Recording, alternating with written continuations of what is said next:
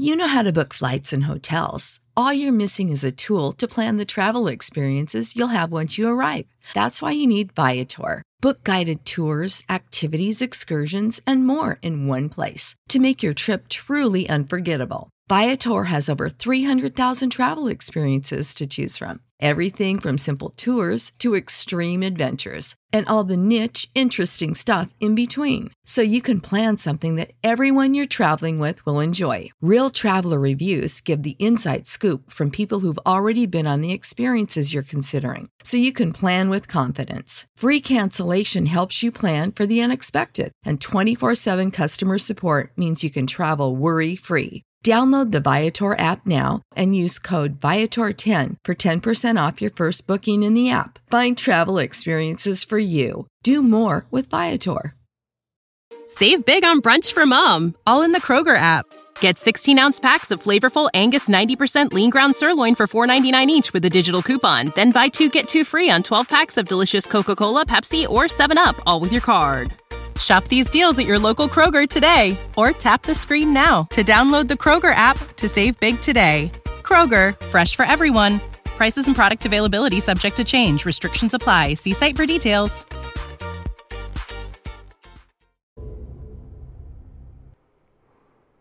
Ladies and gentlemen, thrilled to have you here for this epic debate, as this is going to be a huge one, folks. I have been excited for this one for quite a while, so this is going to be a lot of fun. It's our first time having the veganism debate, and also, got to let you know, it's our first time having, you could say, I think this is going to be one of the...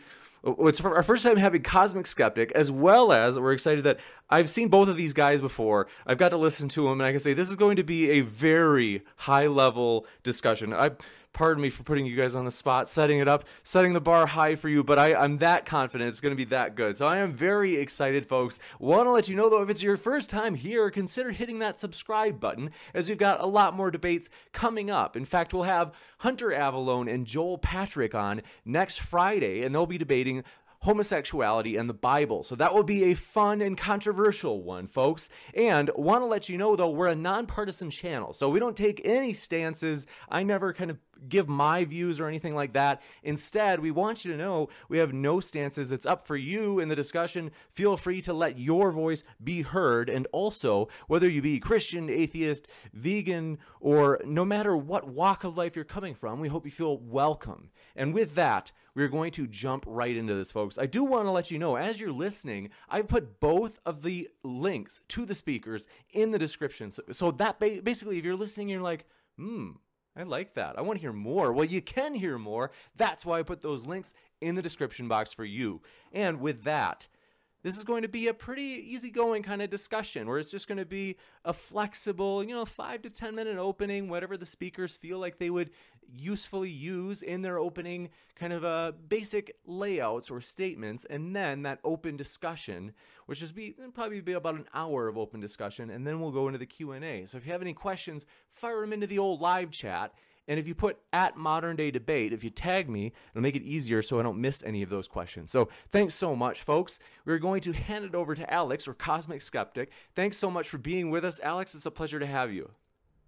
Well, thank you for having me. I'm glad to be here, and I'll never pass up an opportunity to debate the issue of animal rights, which to me, I should stress, is potentially the most important moral emergency that we currently face.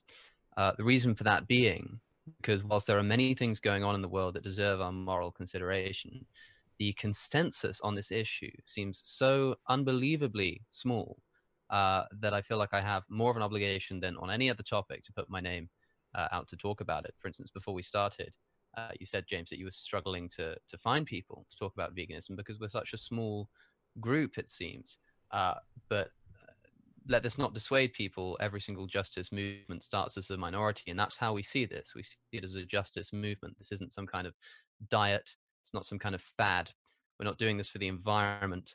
We're doing this, or at least if we are doing it for the environment, we don't care about the environment for its own sake. We care about it because of the effect that it will have on conscious creatures. But the main reason that we do this is because we care about and think that we care about non-human animals and think that they deserve our moral consideration.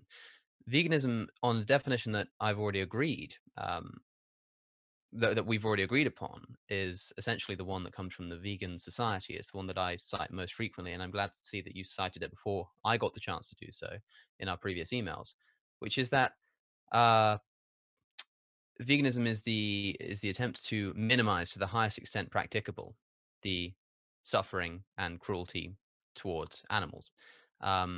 This to me seems such a simple proposition, and the strange thing that appears to me is that you, Sterling, seem to have argued, at least in some of the comments in the emails that we had before, that veganism is a moral thing to do. It has some kind of moral value. It is a good thing to do. It's a virtuous action, and yet it's not an obligation. There are some people that I argue with who will say that animals don't deserve our moral consideration. That it's an amoral thing to do. It doesn't matter if you eat them or not. It doesn't matter if you harm them or not. And to that, it's difficult to argue against. It's like, look, maybe we've just hit an impasse here. But if you at least agree that they deserve some moral consideration, that there is something good about being kind to animals and extending the moral consideration, then what we're accepting is that animals are in some sense members of our moral community. And to me, if it is true that it is morally virtuous to not harm an animal, that's because they have moral worth. And if they have moral worth, then if we have an ability to minimize their suffering, then I think that we have an obligation to do so to the same extent that we would do with any other creature that can feel suffering, such as human beings. I would find it difficult to argue exactly which case for veganism I'd like to put forward until I know what your views are, Sterling. But it seems to me that if you're going to concede that there is some moral worth within animals, then the proposition that we should be eliminating their suffering where we can do doesn't seem an unreasonable one to me.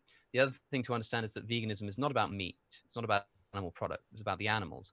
I've already seen, I mean, I already see people in the comments saying that veganism is an amoral act because it's not about whether you eat meat. It's about where it comes from. That is in so many words what vegans are arguing about. That is exactly why the definition says and refers to animal suffering and exploitation rather than referring to meat. Okay, if you can create a system whereby you're obtaining animal products that causes no suffering or cruelty to animals, far from that being morally permissible, that would be a vegan thing to do. Veganism is about minimizing suffering to animals. And so if you're not causing that suffering to animals, then that's an absolutely vegan thing to do. What we're talking about here is the treatment of animals and the exploitation of animals, not about the products that result from it. Okay, and so to be a vegan, you just have to accept the proposition that we shouldn't be harming animals when we don't need to. And that to me seems so ethically obvious, right? Especially in the worst cases that we see. I mean, in the society that we've constructed at the moment and the way that we eat our food, we're not just talking about cows roaming around in the field and then going and being milked. We're talking about factory farming being the predominant source for animal products, which means that around 95% of the animal products that are consumed in the United States come from factory farms. Now, a lot of people will say to me, look, I'm with you on the factory farming stuff. It's awful what we're doing to those animals, but veganism as a whole pushes it too far. It's like, are we really on the same side here? Are you really with me on the factory farming stuff? Because if you are, that means that you need to make sure that every single time you eat an animal product, that it doesn't come from there. To me, the idea that we have an obligation to end this kind of stuff seems to me ethically trivial, right? We are torturing innocent creatures in order to produce food because we like the taste of their flesh, right? As I've said before, we don't justify the torture of our enemies in a human context, even when we have a good reason to do it.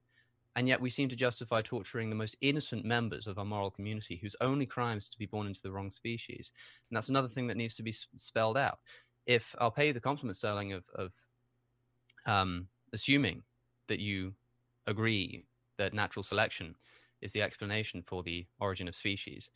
And if that's the case, then we have a real trouble of an arbitrary boundary between species. We recognize if we resurrect the evolutionary tree that exists between us and our extinct cousins and the rest of the animal kingdom, the tree usually is pictured as starting at the bottom and kind of spreading out to the top. But if we resurrect all of those links and have them standing in a line, you've got a problem of being able to say, where is it along that line, whereby it goes from me saying that I have an obligation not to throw that person into a gas chamber because I like the taste of their flesh. But once you get past a certain point, maybe it's a virtuous thing to do. You know, you can do it if you fancy it. I'd rather you didn't, but you don't have a moral obligation to avoid it. This to me seems an impenetrable boundary, but I'm interested to hear what you have to say, Sterling. Go ahead, Sterling. Awesome. Well, thank you. I appreciate James for having me on. I appreciate Alex for being on with us. And hopefully, we have a fruitful discussion. Um, as stated, we will be going off of the Vegan Society's definition of veganism, which is a philosophy and way of living which seeks to exclude, as far as possible and practicable, all forms of exploitation and cruelty to animals for food, clothing, or any other purpose. In dietary terms, it denotes a practice of dispensing, with all products derived wholly or partly from animals. And I have three contentions basically that I'm gonna be defending here today. Um, Basically, the first one is that veganism is completely arbitrary, and because it's arbitrary, it can't be a moral obligation. Two, all animals are not worthy of equivalent, or in some cases, any moral protection. And three, veganism is ultimately a supererogatory act. It's ultimately goes above and beyond what we have to do. Now, so the standard argument for veganism is the harm reduction argument. So it's kind of what Alex presented in his opening statement. It's that our purchasing and consumption of meat causes a disproportionate amount of suffering in the world of both humans and animals, but particularly of animals, because animals are the ones being eaten. Furthermore, the practices of factory farms provide a further example of cruelty done in the name of our consumption of animals, which is another of harm. But the underlying problem with veganism is that it essentially that veganism is the moral baseline, and they don't really give grounds for this. So one could eat less meat, like flexitarianism. One could eat only non-factory farmed meat. One could be an invasivore, which eats invasive species. One could be a lacto-ovo vegetarian. One could be a Janus vegetarian, which is lacto-vegetarianism. One could be a vegan unless they eat honey, for example. Or if you want to go even further, like on the reduction of harm side, you could be a full-fledged freegan. You could be a locavore vegan. You could be a locavore freegan vegan. Or you could do a strict boycott of all animal-derived products and companies that profit any way whatsoever from animal use. It seems to me like there's no way to draw the line on where exactly we need to reduce suffering. It seems like all of these are on a continuum of reducing suffering. Like you would have a lot less suffering if you ate vegan, but you were a locavore. And it seems like a lot of people who can be vegans can be locavores because of the financial need, the financial requirements there. Given all these facts, I think it seems to me my opponent has two choices. He has two choices. He can show that veganism is the most harm-reducing diet that can be attained and that is required by ethics. Or you would need to prove that every action of purchasing meat and dairy is morally unethical regardless of the source, and that the purchase of other foodstuffs is comparably unproblematic. So it seems to me that a man who buys milk from a local farm that is raised by the farmer, it doesn't seem to me that that's unethical, not inherently at least. Or a man who owns chickens and gathers their eggs for food. Or somebody who buys locally produced honey, for example. Like some vegans will buy locally produced honey, even though that really doesn't go with the definition of vegan. And it seems even more ridiculous to suggest that a Janus monk who only accepts food that's offered them, but does drink milk that would be offered to them by other people, is doing more harm than vegans. It doesn't seem to make any sense to me. My second condition was that clearly all animals are not of equal moral worth. It seems like the creatures which are classified are animals, some of them at least, are not even sentient, let alone worthy of moral consideration whatsoever. I'm thinking of bivalves, I'm thinking of sponges, I'm thinking of insects, I'm thinking of most of the invertebrates. In 2012, the American philosopher Gary Werner reviewed the research literature on pain in animals. And he concluded that invertebrates, aside from cephalopods, probably don't experience pain. And it seems like, but you can't really say you're a vegan except for, you eat bivalves, crustaceans, other invertebrates. It seems like that's not really what veganism is. That doesn't fit the definition of veganism because those are animals, clearly. And also there's another kind of problem. It seems to me that mere sensation wouldn't be enough to grant moral responsibilities. So just because you can feel pleasure and pain doesn't really seem to mean much in the face of, or like in the absence of, beliefs, desires, perception, memory, psychophysical continuance, or a sense of future.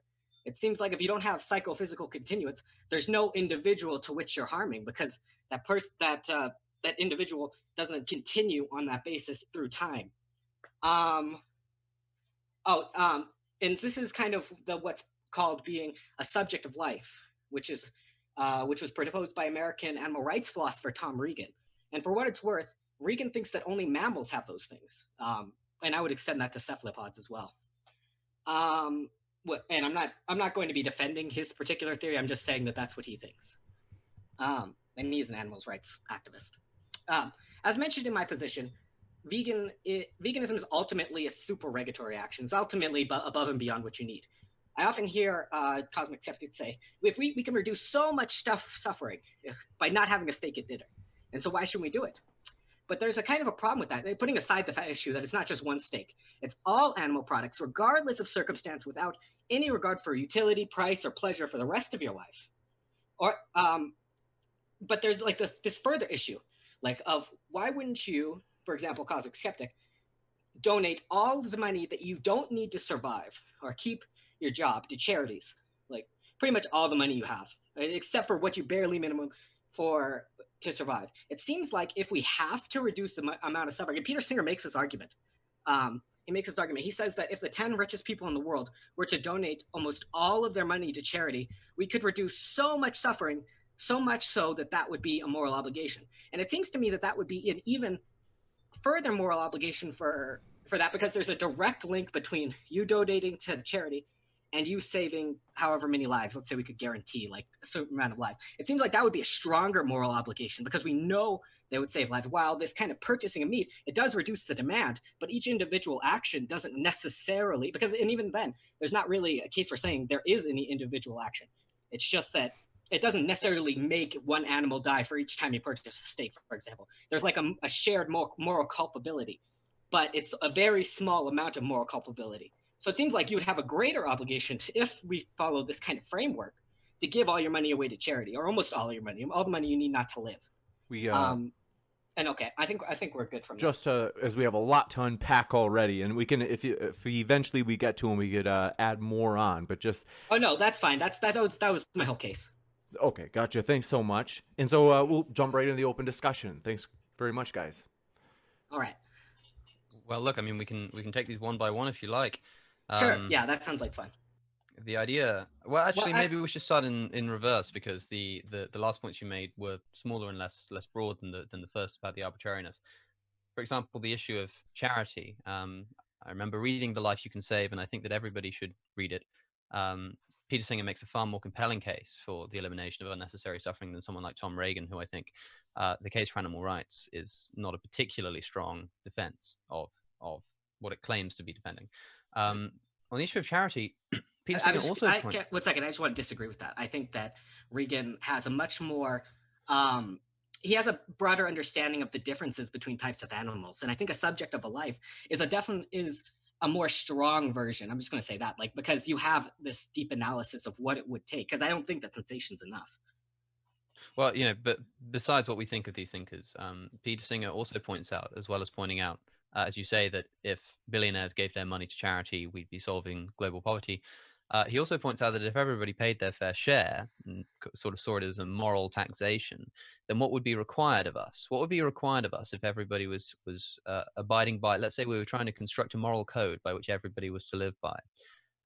If we construct one on charity, then perhaps people would give away maybe 5 to 10% of their income, something like that, to charity, and global poverty is eliminated, right, to our best estimates. That's the argument, right? To do your fair share, that's how much you have to give away. Now, how much is your fair share when it comes to the torture of animals, let's say? Well, your fair share is doing absolutely nothing, none of that, taking part in none of it, right? If one animal is tortured, that's a moral abomination. So the issues aren't comparable directly, because with charity, aren't you making an assumption there? I mean, like, it seems like I haven't conceded that we haven't like talked about, what qualifies as what I don't think, like, for example, there'd be such a thing as torturing an ant. So I wouldn't, like, you see what I mean? Like, so you mean a pig, for example, or like sure, yeah, pick whichever animal you like. Cool. We can talk about that in a second, because the idea that because something is an animal, it therefore must be included in the definition of veganism is to misunderstand what the definition of veganism is, which is about the suffering of animals. So if an animal can't suffer, then it wouldn't be included in the definition. But we'll get onto that in a moment. Look, the point about charity is to say you're trying to kind of draw what might be seen as a reductio ad absurdum. It's kind of like, if you're going to accept this logic, then shouldn't you be giving away everything you own to charity? As I just said, that's not actually what the argument, what the end of the argument is. Secondly, this isn't as clear cut. In a moment, this isn't as clear cut. For instance, yes, I could go and sell my camera equipment, let's say, right, and I could give that money to charity, and that may save some lives. But by buying that camera equipment, by paying my rent, I'm able to make videos which allow me to make more money to then donate to charity, which I do regularly. I mean, I for instance, by spending money on camera equipment and becoming a vegan advocate, I was able to start a merchandise store from which we sell T-shirts of which all of the profits are donated to charity. So we've probably actually done more good for the world by not selling those products. It's not as straightforward as the issue of am I obligated to refuse to pay somebody to harm an animal, to torture a sentient creature so that I can eat its flesh? That to me is a completely different question with a completely different answer. But even if I were to just grant it to you and say, yes, okay, fine, let me just agree with you, I'm being a hypocrite and I should be selling everything that I own to charity, that would just be nothing more than a tu quoque fallacy. That would just be to say, look, why aren't you doing this? I might be like, fair enough, yeah, I'm a hypocrite, but that doesn't change the argument in any way. Now, I don't think I'm being a hypocrite because I don't think the argument is the same, but even if it is, it in no way affects the argument for the obligation of veganism. It just informs us about what the rest of our obligations are. I don't know if you have anything to say on that. I do. Okay, so there are several points where I think you go wrong. One, yeah, it's true that Peterson uses that to argue like for essentially a fair share type of situation. But the fact is, in the moment now, moral obligations are about what's happening now. And that means that those top 10 people do have that requirement because we're not all paying our fair share, supposedly. At least that's what Peter Singer says. And so they do have that requirement now. They have that moral obligation to give away nearly all their money to eliminate global poverty, because that would reduce so much harm, way more harm than anything else. You didn't really address the fact that, that there's a clear link between donating to charity, more so than like not having one animal product or something like that. Like there's like something that is more real about that. So it is a higher obligation because you can directly link the action with saving one person. Like for example, I'm talking about like UNICEF. More real? Because you act, so there's a shared moral culpability with eating meat, right? You purchase one steak, but that doesn't kill one animal. Like eventually, so like let's say that 100 people purchase steak, right? And so that the person who works at the grocery store orders more product, which in turn makes somebody kill a cow, a factory farm, or kill one more cow or something. That's a shared moral culpability. While when you donate to charity, you have this one-to-one correspondence between your action and saving one child. At least if we're talking about like one of these that say here for $50 you get to save one child's life, something like that. Have you can I finish the point first? Of course. Okay, so for charity, the other problem I think with the argument is that I agreed. In my opening statement I said that enough money for you to keep your job, which you have a job, this is your job, so you need that camera equipment clearly. And for you to live. I'm not saying donate all your money. I'm saying anything that doesn't help you accomplish ends. Like anything frivolous, as it were.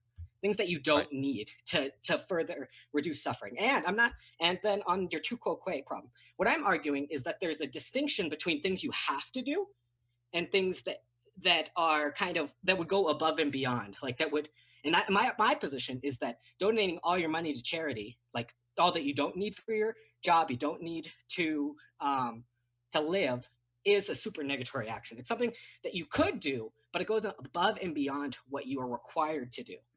And that's my position on that. Sure. Have you read The Life You Can Save by Peter Singer? I have. I thought it was a good argument, but I'm not a utilitarian. And you may remember the point that he made, very similar to yours, when you say that there seems to be a one-to-one correspondence with charity, that's simply not the case. If you can donate a certain amount of money and that will buy a certain number of mosquito nets, but there's no way to predict which mosquito nets will save people from actually being harmed. So it is still a pooled effort. You still have a lot of people buying X number of mosquito nets, which statistically will save maybe one child. It's the same thing going on. The statistical amount is far greater for one. You could, so for example, if the $50 shows in their statistics to save one child, that amount is directly related to saving that one child. But you don't really have that. You have like this 1 in 36 amount. Like, for example, I'm just trying to do an arbitrary number. I'm saying there's like a 1 in 36 chance or something that your purchase, your share of the moral culpability, rather than you having all of the responsibility for saving that one child. So every person that donates one of those $50, let's say, because we're trying to square up the circle here. One person that donates the $50 has that direct correlation to saving the one child. But we have like this 1 in 36 because like each animal product is a different, it's like I said, it comes into this long chain of things that could happen, that might happen, involving literally thousands of people, rather than just your one purchase. Like there's one point of purchase versus literally 36 different people buying animal products or something like that share in this culpability. So I think that there's a clear, distinct difference. I don't see how you could get around that. Perhaps you underestimate how much animal products £50 or $50 can buy you. I'm not sure if you understand the direct correlation that you can have. If there are websites you can go to, which if you type in how long you've been a vegan for, it will tell you exactly statistically how many animals you've saved, how many gallons of water you've saved, your environmental impact, because that's another thing to take into account, right? Is that it's not just about the effect of not buying the product because of the animal that was directly harmed and tortured to get the food on your plate, but also the environmental effect of your choices, which of course the first victims of environmental catastrophe will be non-human animals. You've got to take a lot more into consideration than I think perhaps you are. But even if I'm willing to grant you this and say that yes, saving a certain amount of people is better or more direct somehow than refusing to pay for people to put pigs into gas chambers, which I don't think is true, but even if that's the case, sure, but that doesn't change the obligation that we have on putting pigs into gas chambers, right? I would put it this way. If I were asking you, right, if I said that I'm a human being, let's just change out because if we're killing a pig for taste pleasure, right, we're talking about sensory pleasure. And so if I just switch out the sense pleasure, if I say that I'm doing it for my hearing, right, I really like the sound that a pig makes when I put it in a gas chamber. I really like the way that it squeals, right? And I'm about to pay somebody to lower a pig into a gas chamber and film it for me so that I can listen to the squeals, right? Would you say that I have an obligation not to do that? I don't see how that relates to veganism directly. Because that's exactly what we're doing when we go into a supermarket and we pay money across the counter, economically demanding the pig be put into a gas chamber. I disagree. So there's. That is what's happening. That is what you do when you put the money across the counter. So are we actually going to move into a different one of the arguments? I think we're talking about now into more like number 2. We sure can, but this isn't an interview. It's a debate, I think. And so in that case, sure. I think that you should respond to my argument too, which is this: if you go into a supermarket and you pay money for a piece of bacon, right? That piece of bacon will have come from a factory farm if you got it from a supermarket. And what that means is that you are economically demanding that a pig be put into a gas chamber. Or I shouldn't speak for the US. I mean, in the United Kingdom, 25% of pigs are stunned, so to speak, and killed by lowering them into a pool of CO2. They're lowered in pairs in a metal crate, which acidifies the liquid in their eyes and their mouths and causes them to spend the last 30 seconds of their lives choking on carbon dioxide and desperately trying to escape. Now, that's what happens, right? That's what happens when I pay for a bit of bacon, right? That's where it comes from. That's what but wait a minute. Okay, so where you're trying, but the problem is that, again, so one, the moral culpability is spread out. Again, it's not one piece of bacon equals one pig dying in a gas chamber, for one. That's not how it works. Why are these pigs being loaded into gas chambers? Why does it happen? So, and again, so when we're talking about this makes a lot of assumptions, right? Like if I were to tell you... What assumptions am I making? I'm just telling you what happens. You're making assumptions that I think, for one, that pigs are equivalent to any other type of animal. Like that I believe that we should be killing pigs rather than... I mean, I think that it would be perfectly I don't remember saying to that. kill fish or something like that. But you used the example of pigs. So again, and I did present, actually, in my opening case, for the subject of a life hypothesis, which pigs would be an example of that. So can you use a different example from that wouldn't be a subject of a life? Because I think they'd be perfectly okay for that if they weren't actually. If they weren't like something that had, so something doesn't have beliefs, desires, perceptions, psychophysical continuance, yeah, I think that'd be fine. Right, but the thing is, you're misunderstanding, because if And also, veganism it is makes the assumption that you purchase it from a factory farm too. I'm sorry, I should have said that. no, I said you purchased it from a okay, Local but farmer? I said that you purchased it from a supermarket. This is what I Okay. specified. Yeah, I also made no comparison to any other animals. You can value any animals on whichever scale you like, but here I'm talking about pigs, because what I'm saying is this: if the definition of veganism is about the minimization of suffering and exploitation, if you take an animal which is incapable of being exploited because it doesn't have the qualities that you think are necessary for an animal to be exploited, then they wouldn't fall under the definition of veganism. Right? okay. They'd be So an animal, but they wouldn't be suffering. So that wouldn't matter. What I'm asking you is this: well, in let's at read the least some definition of instances, veganism again. It just says, it does not say anything about whether the animals are fish or whether the animals are. Okay. it Sure, says sure. a philosophy and a way of living which seeks to exclude, as far as is possible and practicable, all forms of exploitation of and cruelty to animals for yada yada yada, right? Which means exploitation of and cruelty to. If you have an animal which is not capable of experiencing cruelty and exploitation, then you can do whatever you like to it and it's still vegan, because to be a vegan is to eliminate the exploitation and the cruelty, not just to eliminate the use of animals in some vague aspect.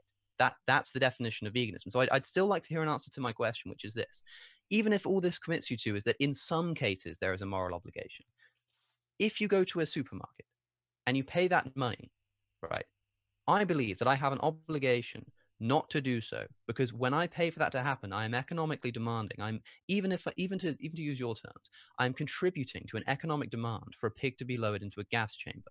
And what I'm saying is, if I did the exact same thing, but the pig was being lowered into the gas chamber because I like the way it sounded instead of me liking the way it tastes, that it would be uncontroversially true that I have an obligation not to do so, that you think me a moral monster if I thought in any way I had the right to demand a pig to be lowered into a gas chamber because I liked the way that it sounded. And yet that is exactly what we do. That is exactly what we do when we go into a supermarket and we hand some dollars across to the cashier to give us some bacon. And I'm asking you, do you think it is an obligation to not torture a pig for sensory pleasure, or do you not? Okay. So a pig, yes, I would agree. That you shouldn't torture pigs for sensory pleasure. And that's an obligation? Yeah, I think that's an obligation to not Okay. torture pigs for sensory pleasure. But again, Well, thanks for coming, ladies and gentlemen. Well, no, because I'm not going to concede that, for one, all killing of animals is torturing for sensory pleasure. I'm not going to concede that that all products have to be produced that way. I don't think that even killing certain animals would be wrong for sensory pleasure necessarily. Yeah, me neither.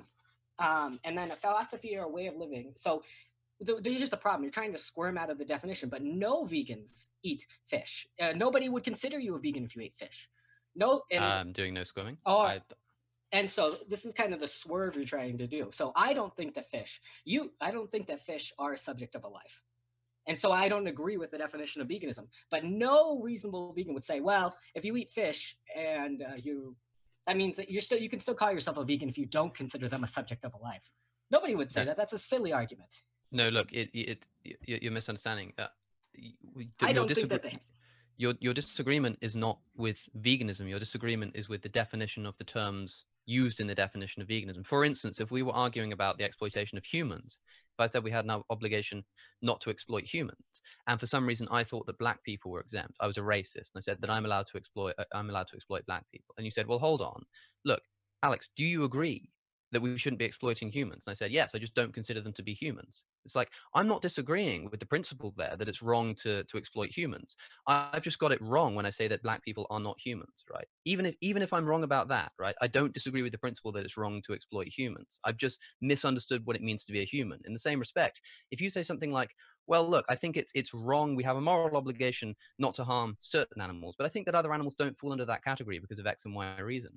It's like, you're not disagreeing with the definition that it's wrong to exploit animals. You just don't think these animals are being exploited because they're not subjects of life. You still agree with the proposition that if they did fall under that category, that it would be wrong to exploit them. And that's all veganism is. Veganism is the proposition that if an animal can be exploited, if it is the kind of animal which is subject to that experience, of which it's capable of exploiting and suffering and committing cruelty against, that we should not do so.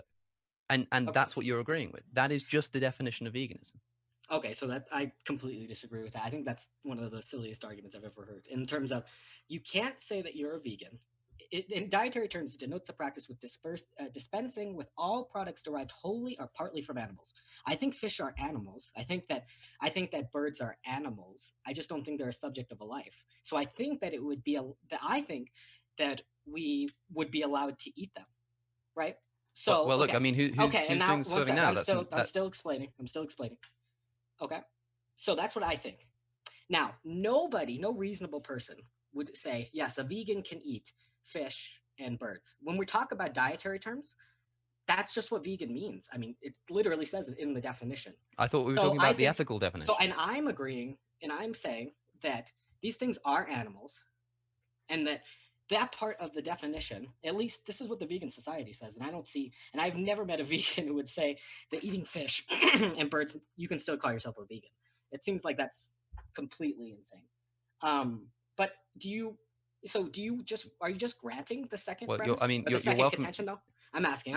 You're welcome to that opinion. You're welcome to that opinion if you like. I remember. I hope the audience will at least remember when I began with the throat clearing in my opening statement that the veganism I'm advocating here is not a dietary veganism, right? I agree with you that the definition of being a dietary vegan is just to not eat animal products, but people might be doing that for health reasons. They might be doing that for environmental reasons.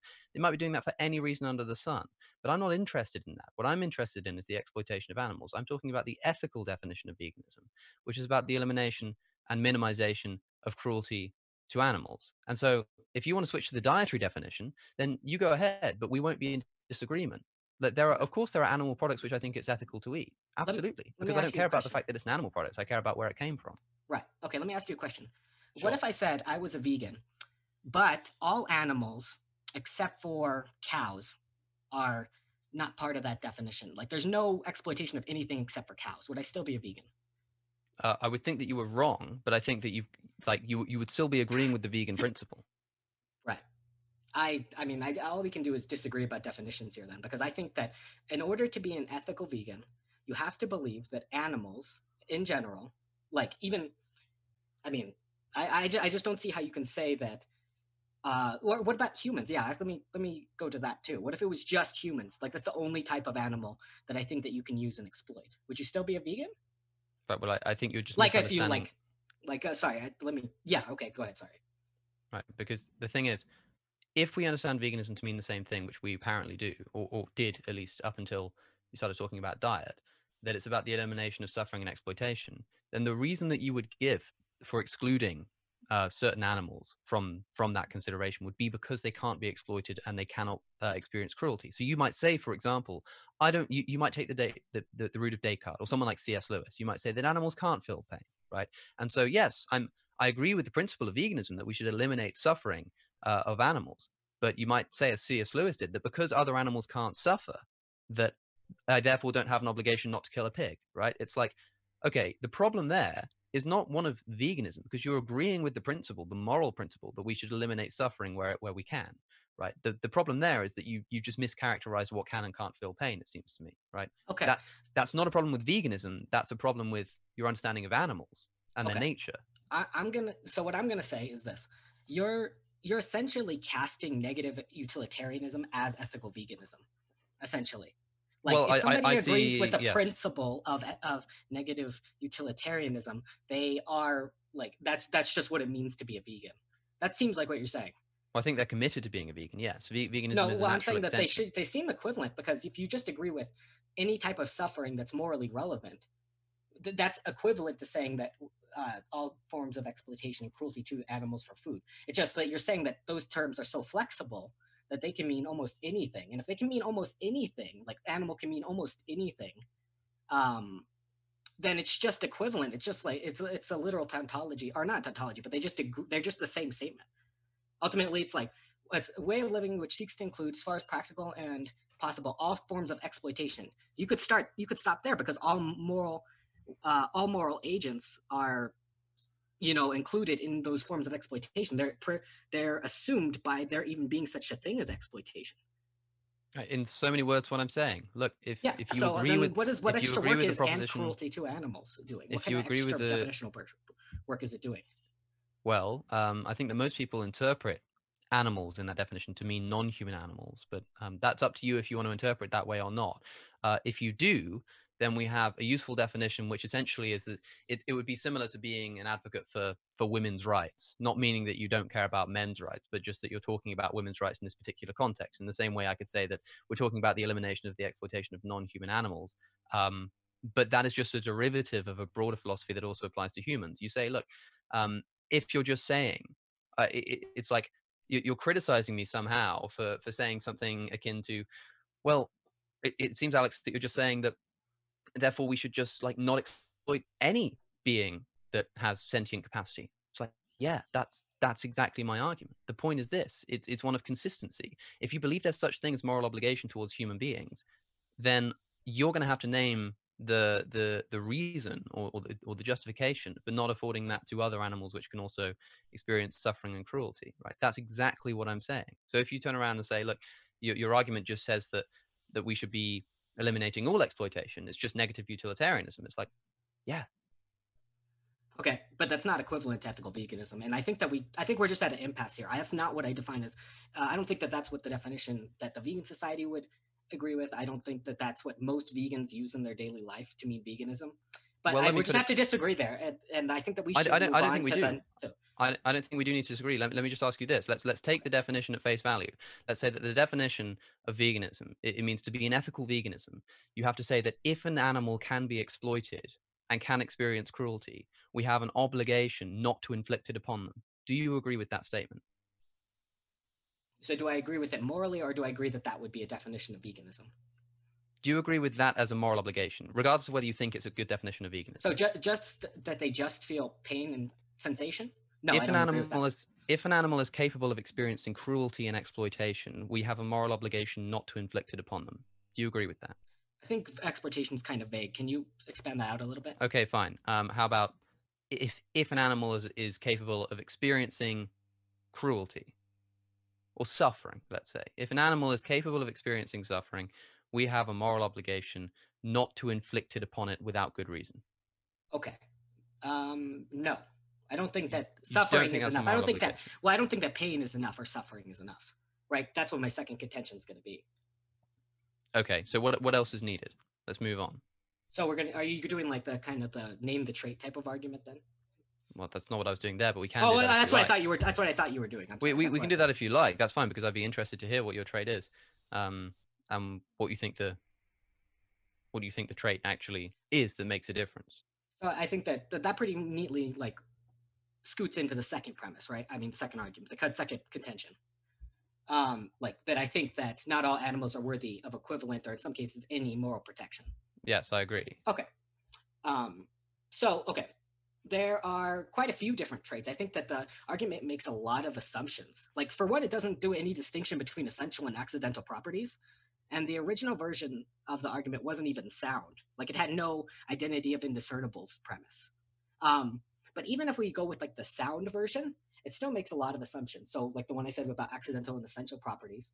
And I think that there are a lot of different things that make us different from animals. Like, and there's a whole scale of different kind of animals have different characteristics which are more or less similar to us. So I'm going to give you four examples, sure. four traits. So intentionality, capacity for moral reasoning, rationality, and kinship.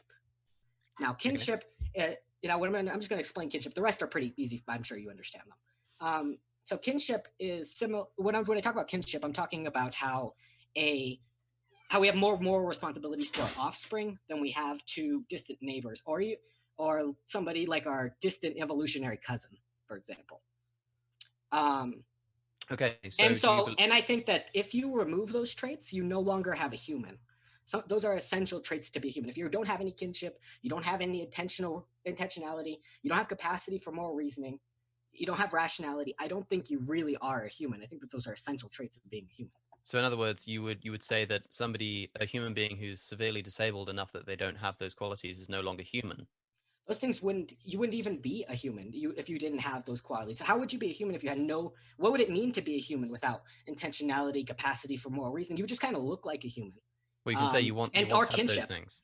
Like our kinship, because they don't originate from any human gametes. Sure. So you once had those things, and you're now you once had those things, and you're now in a coma, to the extent that you have none of them. Are you a Well, human being? I would still have a capacity. That's an accidental trait, No, not an no, essential trait. you're not waking up. It's still accidental. It's accidental to who I am. It's not what I am essentially. Sure, Like but you don't have. I did have them. So obviously, essentially, agree what with it that. means to me is have the capacity. Sorry, I shouldn't interrupt you. I apologize. No, I agree with that. It's an accidental property, but it's not a potential property anymore because you don't have the potential for moral capacity. It's gone. It's disappeared. You're not waking up from that coma. Are you any longer human? I still would have kinship too. For one, there's not any way you can remove kinship. Kinship just means that you originate from human gametes because human gametes. Oh, yeah, exactly.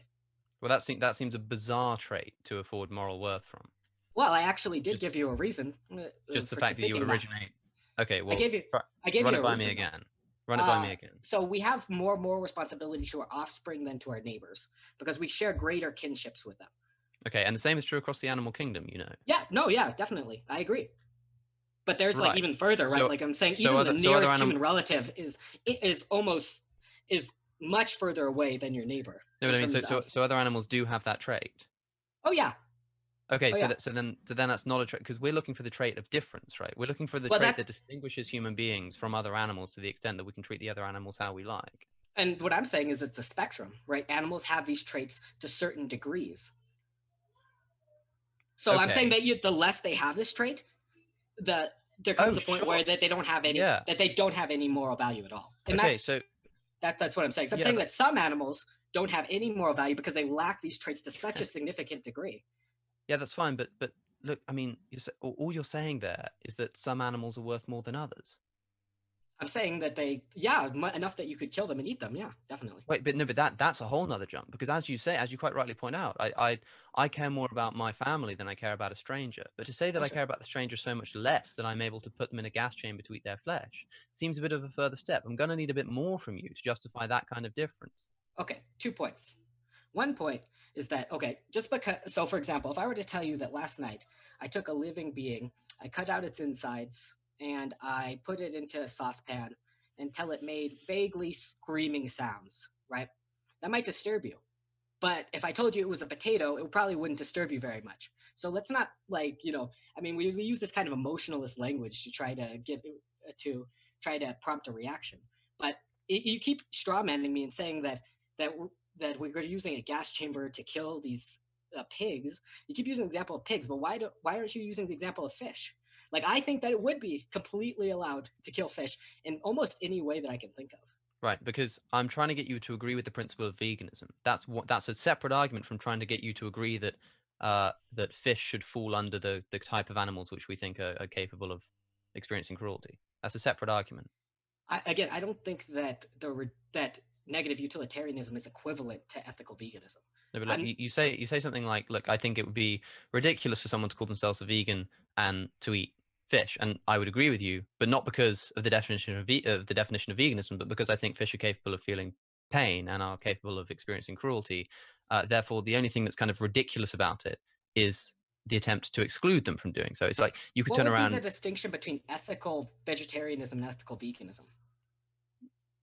Well, the difference is that vegetarians seem to not actually care about the exploitation of animals. They care about the end result. They care about whether it's meat or whether it's a product. The life of a dairy cow is probably much worse than the life of a cow that's solely raised for meat or is killed at a young age for veal or something like that. Vegetarians seem to have made a genuinely arbitrary distinction between exploiting an animal for their flesh and exploiting an animal for their products. We as ethical vegans decide that the exploitation of animals for sensory pleasure is wrong, regardless of what the product is, regardless of what the sense is, regardless of what the animal is, as long as it's capable of experiencing cruelty. We do not have the right to inflict that cruelty upon them. I would argue that ethical vegetarianism literally has no distinction except for the disagreement of the nature of exploitation. Like, literally, you could follow the same philosophy and say you're an ethical vegetarian, a philosophy, a way of living that seeks to include, as far as practical possible, all forms of exploitation. Like, just stop. Sure. Yeah, you could call yourself a vegetarian and say that I'm a vegetarian because I'm against the exploitation of animals, and I don't think that forcibly impregnating a cow and milking them is exploitation. It's like, okay, right, your problem there isn't the moral principle. Your problem is the definition of exploitation. right? In the same way that your problem, Sterling, is not with veganism, but with the moral characterization of particular animals, which is irrelevant to the point. What I'm trying to get you to agree with, is the proposition that if an animal is capable of experiencing cruelty, we do not have the right to inflict cruelty upon them for no good reason. Right. And I say that that's just not what veganism is. I could say I'm a ethical pescatarian, and a philosophy of way of living which seeks to include as far basically that's all I have to say. And I'm saying, well, no, I'm an ethical pescatarian, and then the debate is at a stop because we disagree about that nature of things. I mean, we have that, and then we have the other two premises that we haven't really touched too much. I mean, we touched the second one a little bit, but the veganism is completely arbitrary, and thus it can't be a moral obligation. Well, I mean, tell me how this is. I don't think it gets any less arbitrary than this, right? Right. It's a basic principle, right? If you value an animal less, fine. If you value an animal more, fine. And you say things. You said earlier, you could be this kind of vegan, or you could be that kind of vegan. You could be. It's like, yeah, there are multiple ways to do the right thing, right? If we were arguing about whether or not God existed, and I said, yeah, but you could be a Christian, or you could be a Muslim, or you could be a deistic Buddhist or something. It's like, yeah, okay, but like, so what? That doesn't in any way affect the proposition of whether or not God exists. And in the same way, yeah, there are many ways of being vegan, but that doesn't in any way affect. But there's no way that it's wrong to exploit animals. Okay, then you misunderstood my point. There's no way to draw the line at veganism, because there are ways of life which go beyond veganism, like that seem to reduce suffering more. And so the question is, why say that veganism is the definition where the moral baseline is? Like, in order to do this, you have to be a good person. You have to have this moral obligation. Why is that the minimum amount? Like, you said, for example, somebody could be, a vegan who eats backyard hens, who eats backyard like chicken eggs or something. Yeah. It's like, no, right? Let's walk through this one. Okay. Let's try and set up a situation where you're a vegan who is trying to stop the suffering exploitation of animals, but you think it's permissible to eat backyard eggs. Okay, where'd you get the hens from? Right, so you purchased them from somewhere. I get it. Okay, yeah, you right. Purchased them. So that's a problem in itself. They're still being grown in battery farms, and someone's still making money off the back of the suffering of those animals. Secondly, how many eggs? Okay, wait a minute. Time out. So, if you did take that away from them, right, you're reducing the suffering of that individual chicken, because it doesn't have to live. One, it doesn't have the possibility of going to someone else who would abuse it. So it seems like that would reduce more suffering. Two, you're taking it out of the condition in which it is clearly suffering. Yes. So you're taking it out of the situation. It's similar to rescuing almost in that case. Or what about rescued? What if you rescue the hen? How about that? Let's make it a rescued hen rather than a purchased hen, for example. Thank you for preempting my exact argument. Because of course, if you're taking an animal for its own sake, then of course, like, you still shouldn't be buying it, right? If you're handing over money to somebody who's growing hens in a battery farm, it makes nonsense of the concept of economic supply and demand to say that by buying that product you're somehow eliminating the suffering or minimizing the suffering. No, you're contributing to a demand. They're going to go and get more chickens. They're going to go and breed more chickens. So the only way that it would be ethical to do so is to save them. Okay, so you save them from that situation. And how many eggs? How many eggs? How many eggs are they laying? I don't know. I don't know how many. Because I'm sure you're aware. Let's just pretend. I'm sure. Two. I'm sure you're aware. So 2 a week. So let's pretend. 104 eggs, which might be about right. Because these hens are genetically engineered because of the way that they've been grown, such that they'll grow such that they'll lay eggs more than they would do in the wild. In the wild, chickens would lay maybe about 12 eggs every year, right? And you've got a chicken here laying 104 eggs per year. Now, what kind of problems does that bring about? Firstly, having an egg is like having a period for a chicken, right? So it's not a comfortable experience. Second thing is, a lot of chickens experience osteoporosis because the calcium that's needed for their bone structure is redirected to the eggs. So common practice across sanctuaries, and what you should be doing if you've rescued a chicken and it's laying this many eggs, you should be feeding the eggs back to the chicken, right? That's the standard practice. In other words, if you save the chicken, but you're not doing it for its own sake, you're doing it so that you can eat its eggs, you're still contributing to the suffering of that chicken. And you shouldn't be breeding that chicken because it is eating so many, because it's laying so many eggs that it's living a very uncomfortable experience. You can do your best to mitigate that by not eating its eggs, by feeding its eggs back to it. and not breeding it, right? So the best you would have on your plate, the very best, would be you save a chicken, right? You save a chicken, you don't eat its eggs, and then you don't breed it, right? That to me is that is what sanctuaries do, right? We're no longer talking about the consumption of animal products. We're no longer talking about kind of your next door neighbor going and getting some eggs, right, to make an omelet. We're talking about a sanctuary. We're talking about the saving of animals for their own sake and the elimination of their suffering, right? So it's not as arbitrary as you think. In other words, if you say, well, I'm going to be a vegan and I'm going to have a backyard hen, it's like that backyard hen is still suffering and you're still responsible for its suffering. What makes that so much more morally relevant? I mean, like, it seems like the amount of reduction of suffering you're doing by not eating like any animal products besides those eggs would surely outweigh any suffering you're doing to the chicken, especially if you don't eat all of its eggs. Let's say that you just eat half of its eggs. So it seems like it's just arbitrary on where you decide to draw the line. So like, and what's like, you went on one side, right, for gathering the eggs for food, right? Yeah. What about on the other side for freeganism, for example? Or like boycotting all animal-based products and companies that profit in any way from animal use, and as far as practicable, as far as you can find out whether they do that. Why isn't that required? It would reduce more suffering. Or being a locavore vegan, for example, you purchase only foodstuffs from your immediate area where it doesn't have to be traveled, thousands of miles, possibly killing bugs, possibly killing rodents, for example. And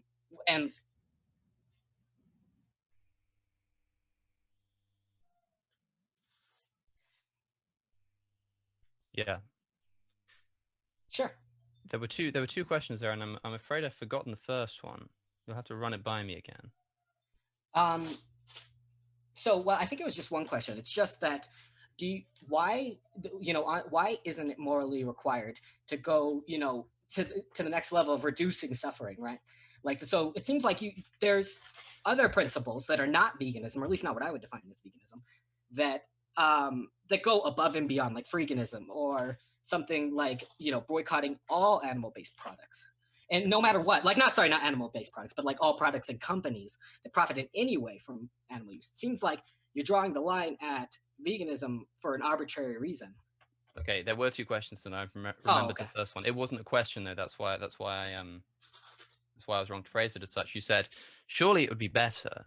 I mean, because if you're eating hens from a backyard farm, that's far better than the suffering that would be included in factory farming. It'd be better to get eggs from there than to get eggs. It's like, yeah, sure. There are better and worse ways to do an immoral thing, right? Like, it would be better for me to mug a homeless person than to mug and stab them, right? But neither are morally permissible. I could say, yeah, but if I just mug them and push them away, think about how much suffering I'm saving by not stabbing them. It's like, these are both things that you are doing by choice that you don't have to do. So you don't get to say something like, but look how much suffering that I'm saving. Look how much good I'm doing by, limiting the amount that I'm exploiting animals when I don't have to. It's like, everything that you do towards the exploitation of animals unnecessarily and inflicting cruelty upon them, everything you do is a bonus immorality, right? You don't get to kind of reduce that to half, still be committing an immorality, and kind of rest on the laurels on the fact that you've reduced yourself. So a reducitarian, as you say, would still be in a moral gutter to say, well, look, I've made some progress. It's like, well, good. Well, you better keep going so that you can meet your moral obligation, right? You don't get to kind of sit back and rest on that. But also on your point on it seems like you've misunderstood the concept of a boycott when it comes to something like animal products, right?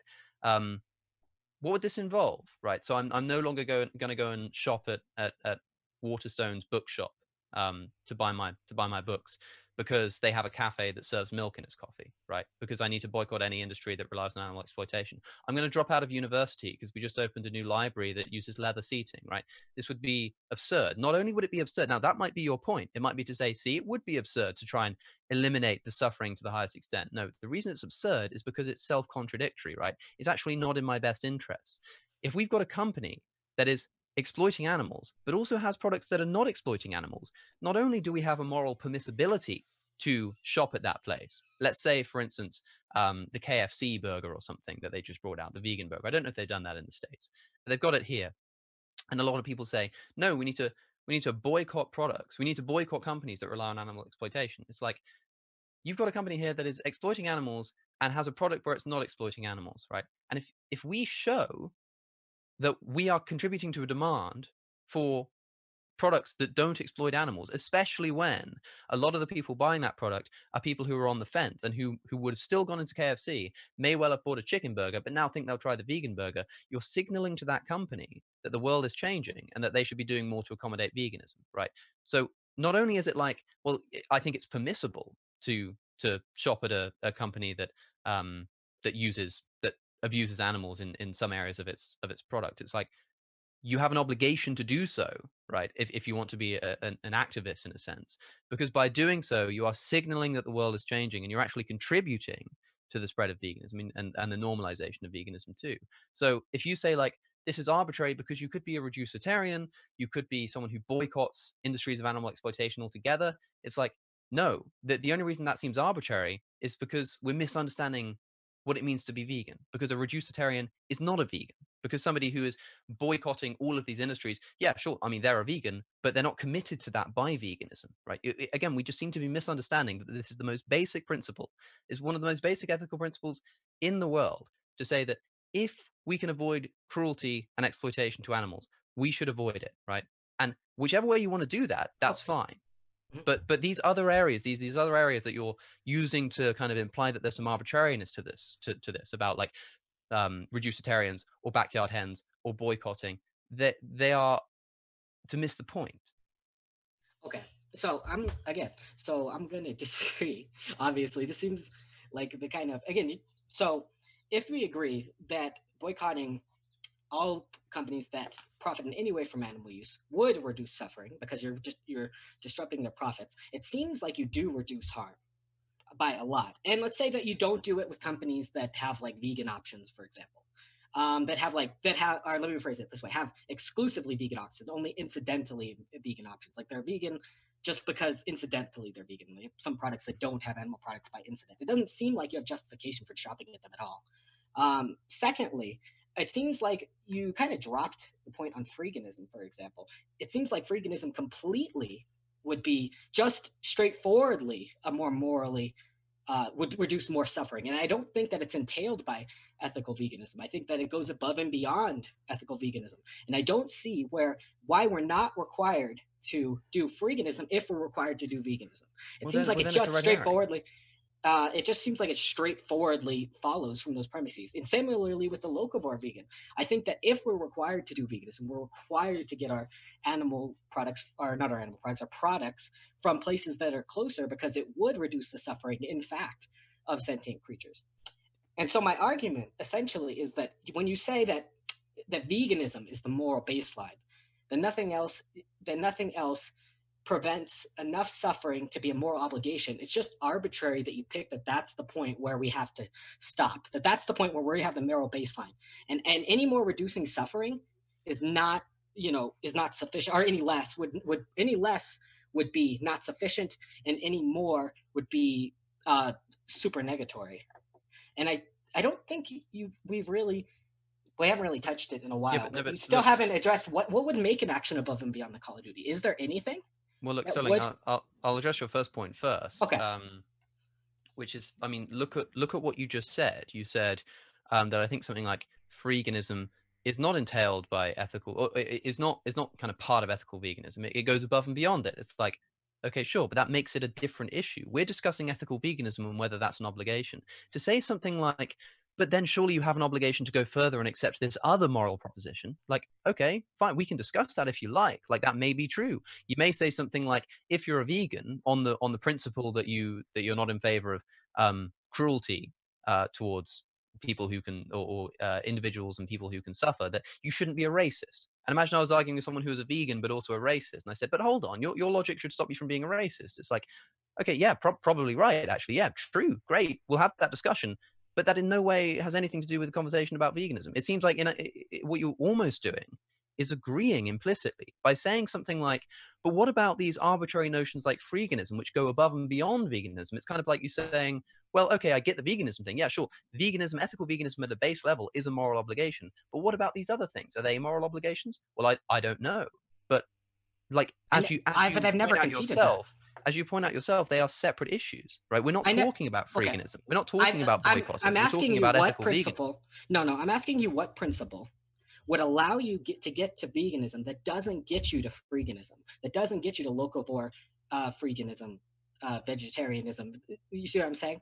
I'm saying that any principle that you're going to apply for an argument for veganism is going to extend to further beyond veganism, so that and I don't think that, and so for example, those things are not the same thing.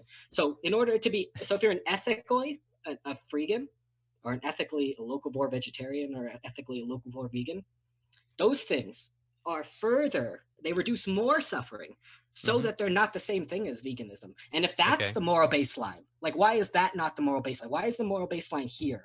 Rather, or even, that's why I directed it both ways. I think that it would be absurd to claim that a Jainist monk, for example, is causing more suffering than a vegan. And I think that even though they still drink milk, even though they would drink milk, I don't see why this is the baseline. I haven't heard an argument for why there is an obligation specifically to just veganism and nothing less and nothing more. I mean, why does no argument that makes veganism? Nobody's saying that. Nobody is saying that veganism is an obligation, nothing more, nothing less. I'm saying that veganism is a moral obligation among many that we have. Right? It's as simple as that. To say something like, well, your logic seems to lead you to other moral propositions. Okay, fine. What on earth has that got to do with whether or not ethical veganism is a moral obligation? Because I gave you examples both ways. I gave you examples toward less than veganism, and I gave you examples toward more than veganism. I'm trying to figure out what. And I explained why would the Jainist example, for example? I explained why the ones that you said were less than vegan, such as reducitarians and the like, are not in fact are not meeting the moral baseline, and that if there is a moral baseline that exists beyond ethical veganism, then we're no longer talking about ethical veganism. It's really that simple. Well, then it wouldn't be justified. What would be justified would be ethical freeganism. Sure, it wouldn't like that. But you didn't. You only addressed one of my examples, which was the background head. But I mean, we could talk about Jainist vegetarianism, for example. Fine. What do you want to know about it? Well, I think Jainist vegetarianism reduces more suffering than veganism.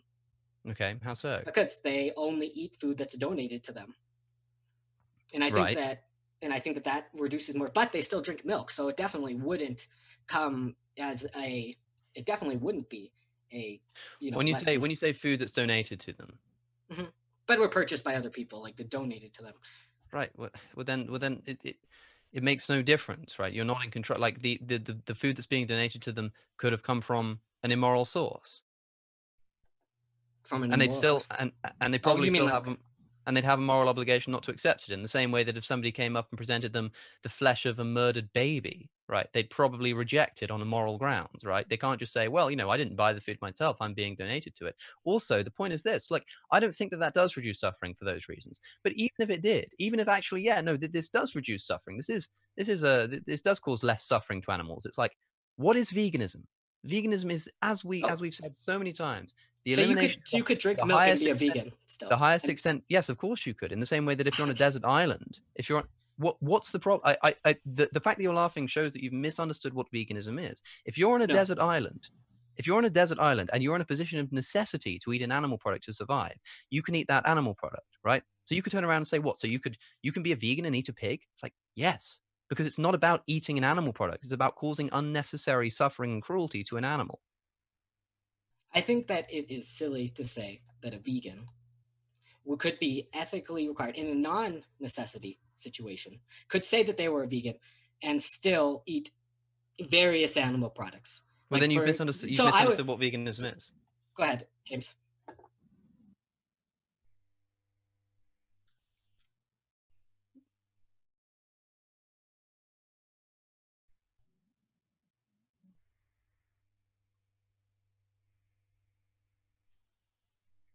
Well, how about I'll respond to this point. I'll allow Sterling to respond, and then we can go to Q&A. How about that? So, look, it seems that every single time we just come back to the problem that in order to justify not being a vegan, you give an example of an action which would in fact just like not be a vegan action, or would still be a vegan action. In other words, you say, like, see, it's not a moral obligation to be a vegan because you could do this, right? You have moral permissibility to do this. And every single time you're naming something that is still a vegan action, right? If you say something like, it just seems ridiculous to me that you could be a vegan in a situation of non-necessity and still eat various animal products, then you misunderstand what veganism is, right? If a vegan eats some roadkill that they find on the side of the road, right, they haven't caused any suffering of animals. Now, I would still argue that they shouldn't eat the roadkill because I'd rather them leave it for wild animals to consume to reduce their suffering, which is a whole nother ball game, which we won't have time to talk about now, but believe me, we can. But let's say, you know, all other things being equal, if it's in a particular area or something where if it's already decaying or whatever it may be, right? It seems to me absolutely absurd. It seems more absurd than it seems to you for a vegan to say, I have a moral principle that says that I'm not going to exploit or inflict cruelty upon an animal. And so I'm not going to eat roadkill. And so if a cow is walking through a field and it kind of spills some milk that happens to fall into a jug, right? I'm not allowed to drink that because that's an animal product. It's like, are we being serious here? We're talking about a moral proposition. We're not talking about animal products bad. We're not talking about don't drink milk. We're saying don't exploit an animal. Don't inflict cruelty upon an animal. It's as simple as that, right? That's got nothing to do or is a separate issue from just the consumption of the products that result, right? If you have a product that's obtained in an ethical way, then you can do whatever you like with it. That's the nature of ethics, is to say that if it's ethical, it's therefore permissible. What I'm saying is that if you're exploiting an animal for food, for clothing, for entertainment, that you have a moral obligation to avoid doing so. And that if an animal product comes about, right, through no suffering, for instance, and you can perhaps respond to this in a second, do you think it would be equally absurd? Because you said, I'm using your phrasing here, you said it seems absurd to you that that a vegan in a non-necessity situation could have an animal product. Do you think it's absurd for a vegan to be walking through a field to see a cow having spilt some milk that happens to have fallen into a jug? Do you think it is absurd for that vegan to think it permissible to drink that milk and still call themselves a vegan, right? If you don't, then you'll be agreeing with the argument I made a moment ago. And if you do, then I think you've just shown that you have completely misunderstood what veganism is and think it's about animal products rather than being about the animals.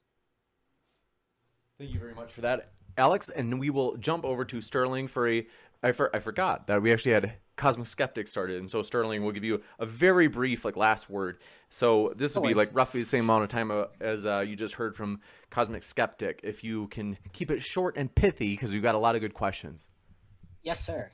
So, okay. So just to address his question to me first. I don't think that it's absurd that the vegan would be able to have the milk that fell in the ground or fell in a jug. I think that it would be absurd for a vegan to say, for example, buy animal products, let's say fish, for an example, and just say, well, I'm a vegan, except for I don't think that fish have any moral protection. I just don't think that that's a definition of veganism that anybody really practically lives. I don't think that anybody really believes that's veganism. I think he's trying to change the definition because he doesn't want to debate on whether certain animals are worthy of equivalent moral protection, with my second contention. I think that he doesn't understand that he definitely didn't address my argument about what would constitute a moral derogatory act, what would constitute something that goes above and beyond the call of duty.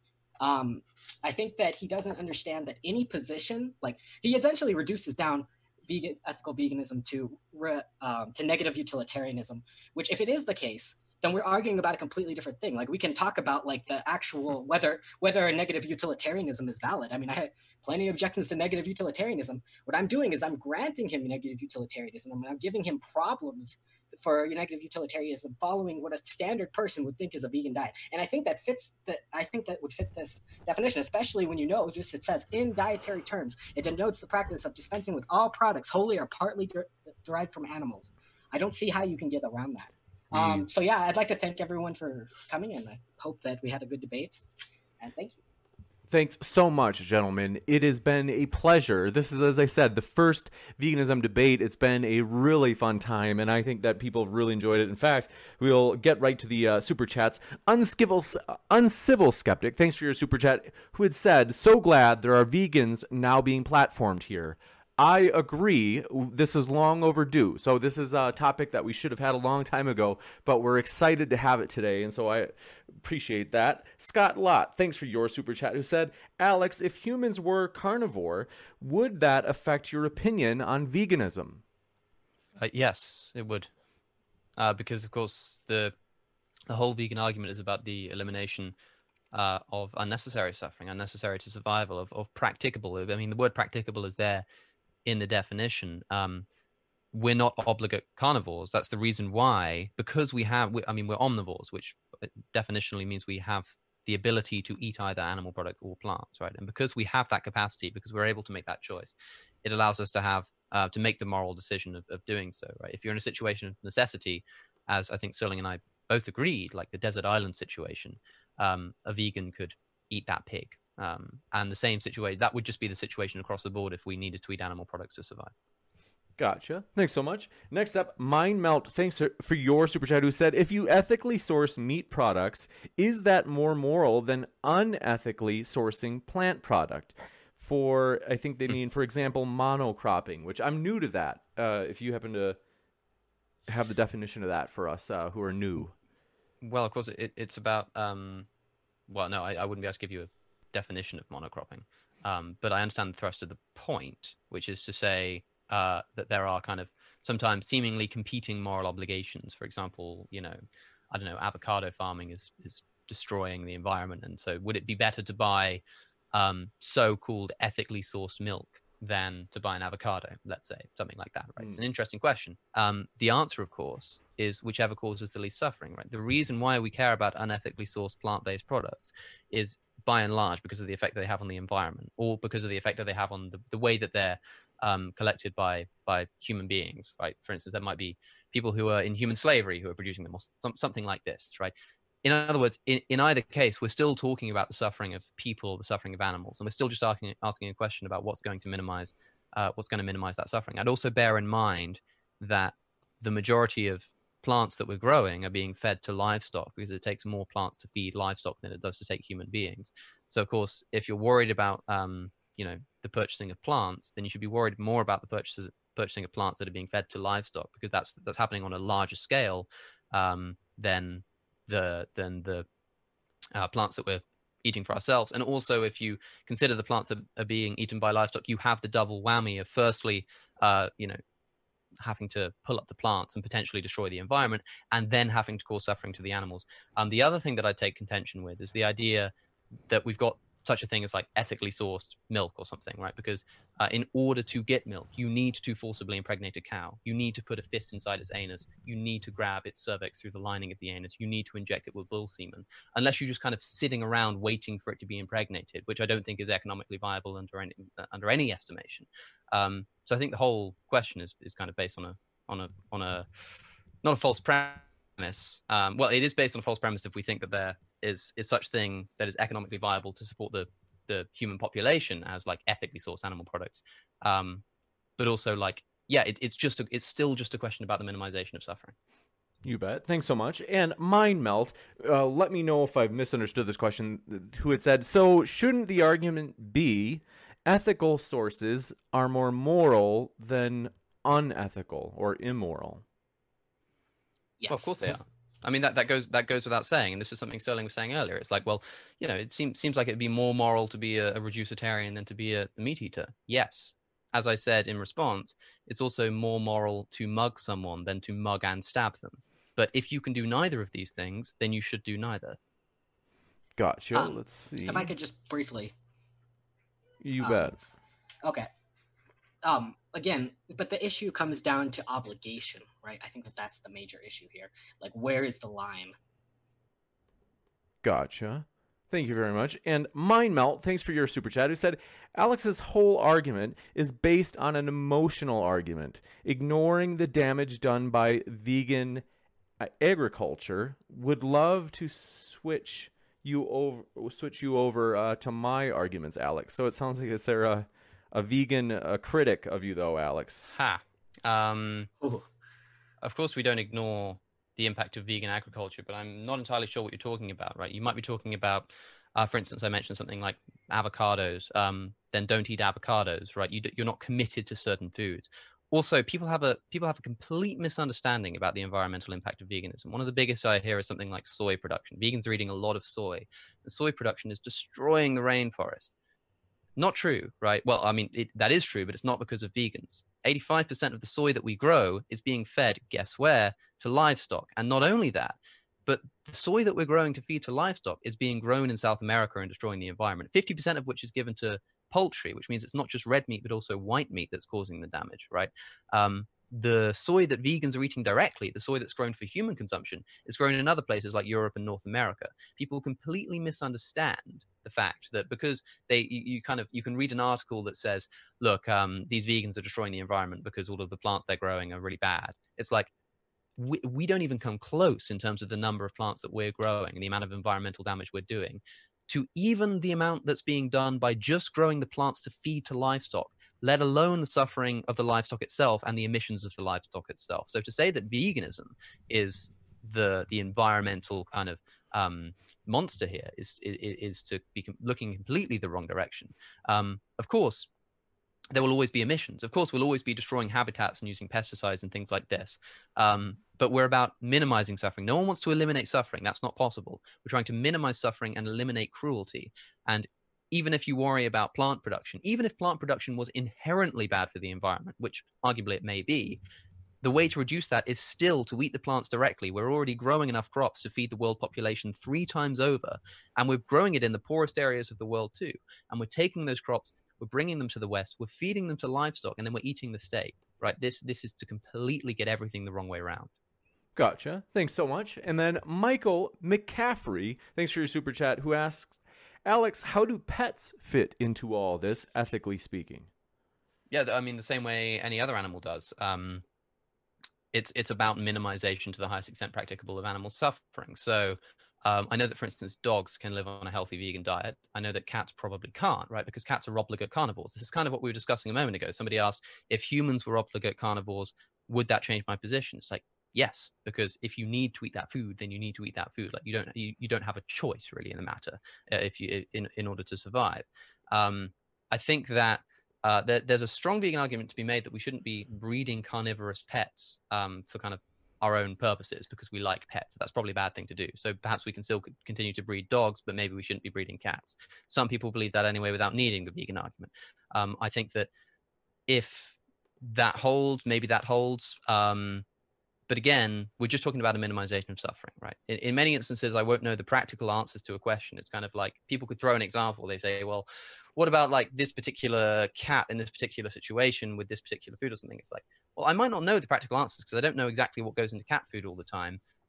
However, what I do know is that the answer does exist and it's whatever causes the least suffering, even if I don't know what that answer is. The other thing to note briefly is that if we live in a situation right now where we're worried about kind of buying cat food because of the suffering that it causes to other animals, it's like, yeah, that's a problem that vegans want to fix too, but we're not going to be taken seriously trying to fix that problem if we haven't fixed the problem of human consumption too. If there are still people in the world trying to defend the proposition that it is okay to exploit, torture, or inflict cruelty upon an animal in order to, for our taste pleasure, then for us to go and argue that we should be kind of worrying about the suffering going into cat food, we'd be laughed out of the room. It's the same reason we can't really argue about something like medical testing, because until we normalize the consideration of animals, no one's going to take it seriously in other areas. So I'd say that pets do need to be taken into consideration, still want to minimize suffering. But if you find yourself in a situation where you are committed to still causing suffering for the sake of your pets, that is a problem related to the fact that we haven't agreed that humans should stop doing it first.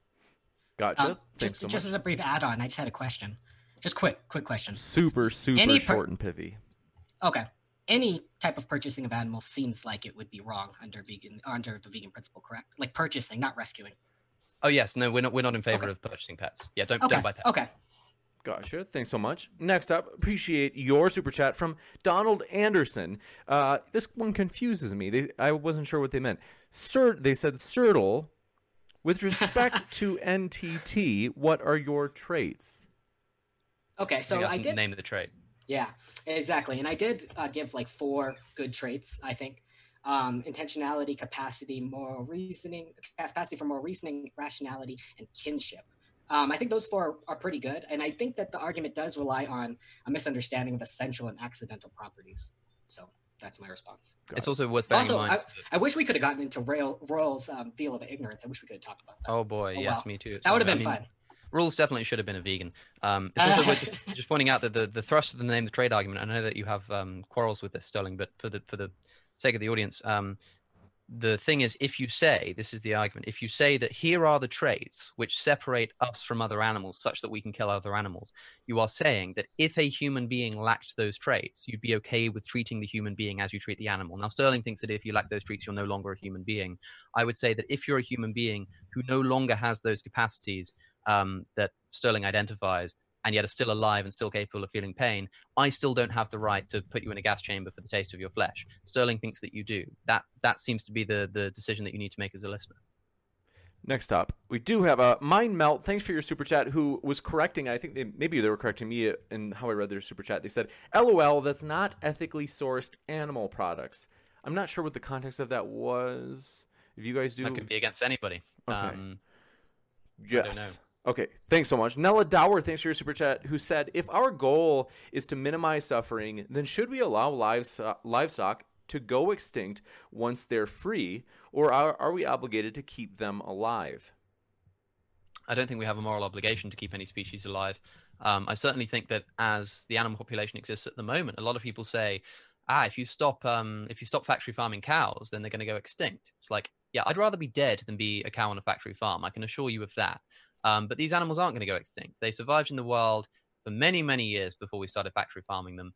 It's not like we're going to release them all immediately. That's not how this works. I saw someone earlier before we started saying, what happens to all the animals if vegans get what they want? Do we just release them into the wild? It's like, no, this is a gradual process. Of course it is. We just stop breeding them, right? So in other words, we don't breed these animals into existence for the sake of their suffering and our sensory fulfillment. They probably won't go extinct just because we've stopped specifically breeding them. But if they do, then they do. Lots of animals go extinct. It's a thing that happens. What we should be worried about is the suffering that we are being a cause of, not extinctions which aren't intrinsically bad, which we're failing to prevent rather than causing. I think that if we have a moral obligation to these animals, then we have a moral obligation toward their flourishing. So like we can't just release them all, or we can't like let them go extinct. I think that we have that moral obligation if we do have the ethical thrust. Yeah, we have a moral obligation towards the individuals. We don't have an obligation towards a species, because the species doesn't matter. What matters is the individual. So as long as an individual is alive, we should be not torturing it, which I would have hoped we could have agreed on by now. But if like you're talking, but like we also don't need to breed that creature. We can say, I can say I have an obligation if I kind of am looking after a pig, I have an obligation not to slit its throat or to gas it to death. But that doesn't mean I have an obligation to force it to mate and to bring up its children, right? If it dies and the species and the line goes extinct, like fair enough, I haven't caused any suffering, like because that's what matters. Sure, I'm just saying the individuals we would still have an obligation to. But yeah, okay. Yes, the individuals we absolutely would, but that's got nothing to say about the species going extinct. Thanks so much. We have time for maybe one or two more questions. We'll go to the standard questions, and then definitely just to kind of respect the time of the debaters, we will wrap up. So I want to say sorry, folks. We won't get to every question, but we're going to try to get through, like I said, a quick two more. Opposer of Religion, thanks for your question. They said, James, can we have more vegans on? I want to hear more, and this has moved me closer to veganism. Yes, we definitely can. Consider the doors open. So this is long overdue, I agree. And so if you are a vegan and you like debating, or if you're in opposition and you want to argue the opposite, we welcome the topic and we welcome invites. I'm at Modern Day Debate at Gmail and Facebook and Twitter. So thanks so much. Larry Letts, appreciate your question. Last one, they said, for Cosmic, what about the trillions of insects that will be killed protecting the crops we would need?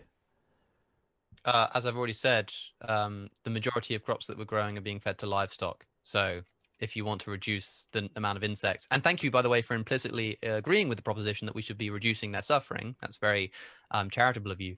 And if you wish to do so, then you should stop eating livestock because they're being fed the crops for which the insects are being killed. If you want to reduce those insects being killed, eat the crops directly, less of them are killed. And also, if the crops are being grown by vegan companies, they're going to be more likely to take into consideration the suffering of animals in the growing of their crops. So excellent point. I completely agree with you. Let's care about these insects and let's go vegan. We appreciate it, folks. Thanks so much for being here. Thanks so much for our guests, as the debaters are the lifeblood of the channel. They're what make it fun. And so we want to say a huge thanks to Cosmic Skeptic and Sterling. I have linked them in the description, folks. So if you're listening and you're like, I want to hear more, well, you can hear more. So go click those links in the description. And so thanks again, though, Cosmic Skeptic and Sterling, for being with us today. Thank you for having me.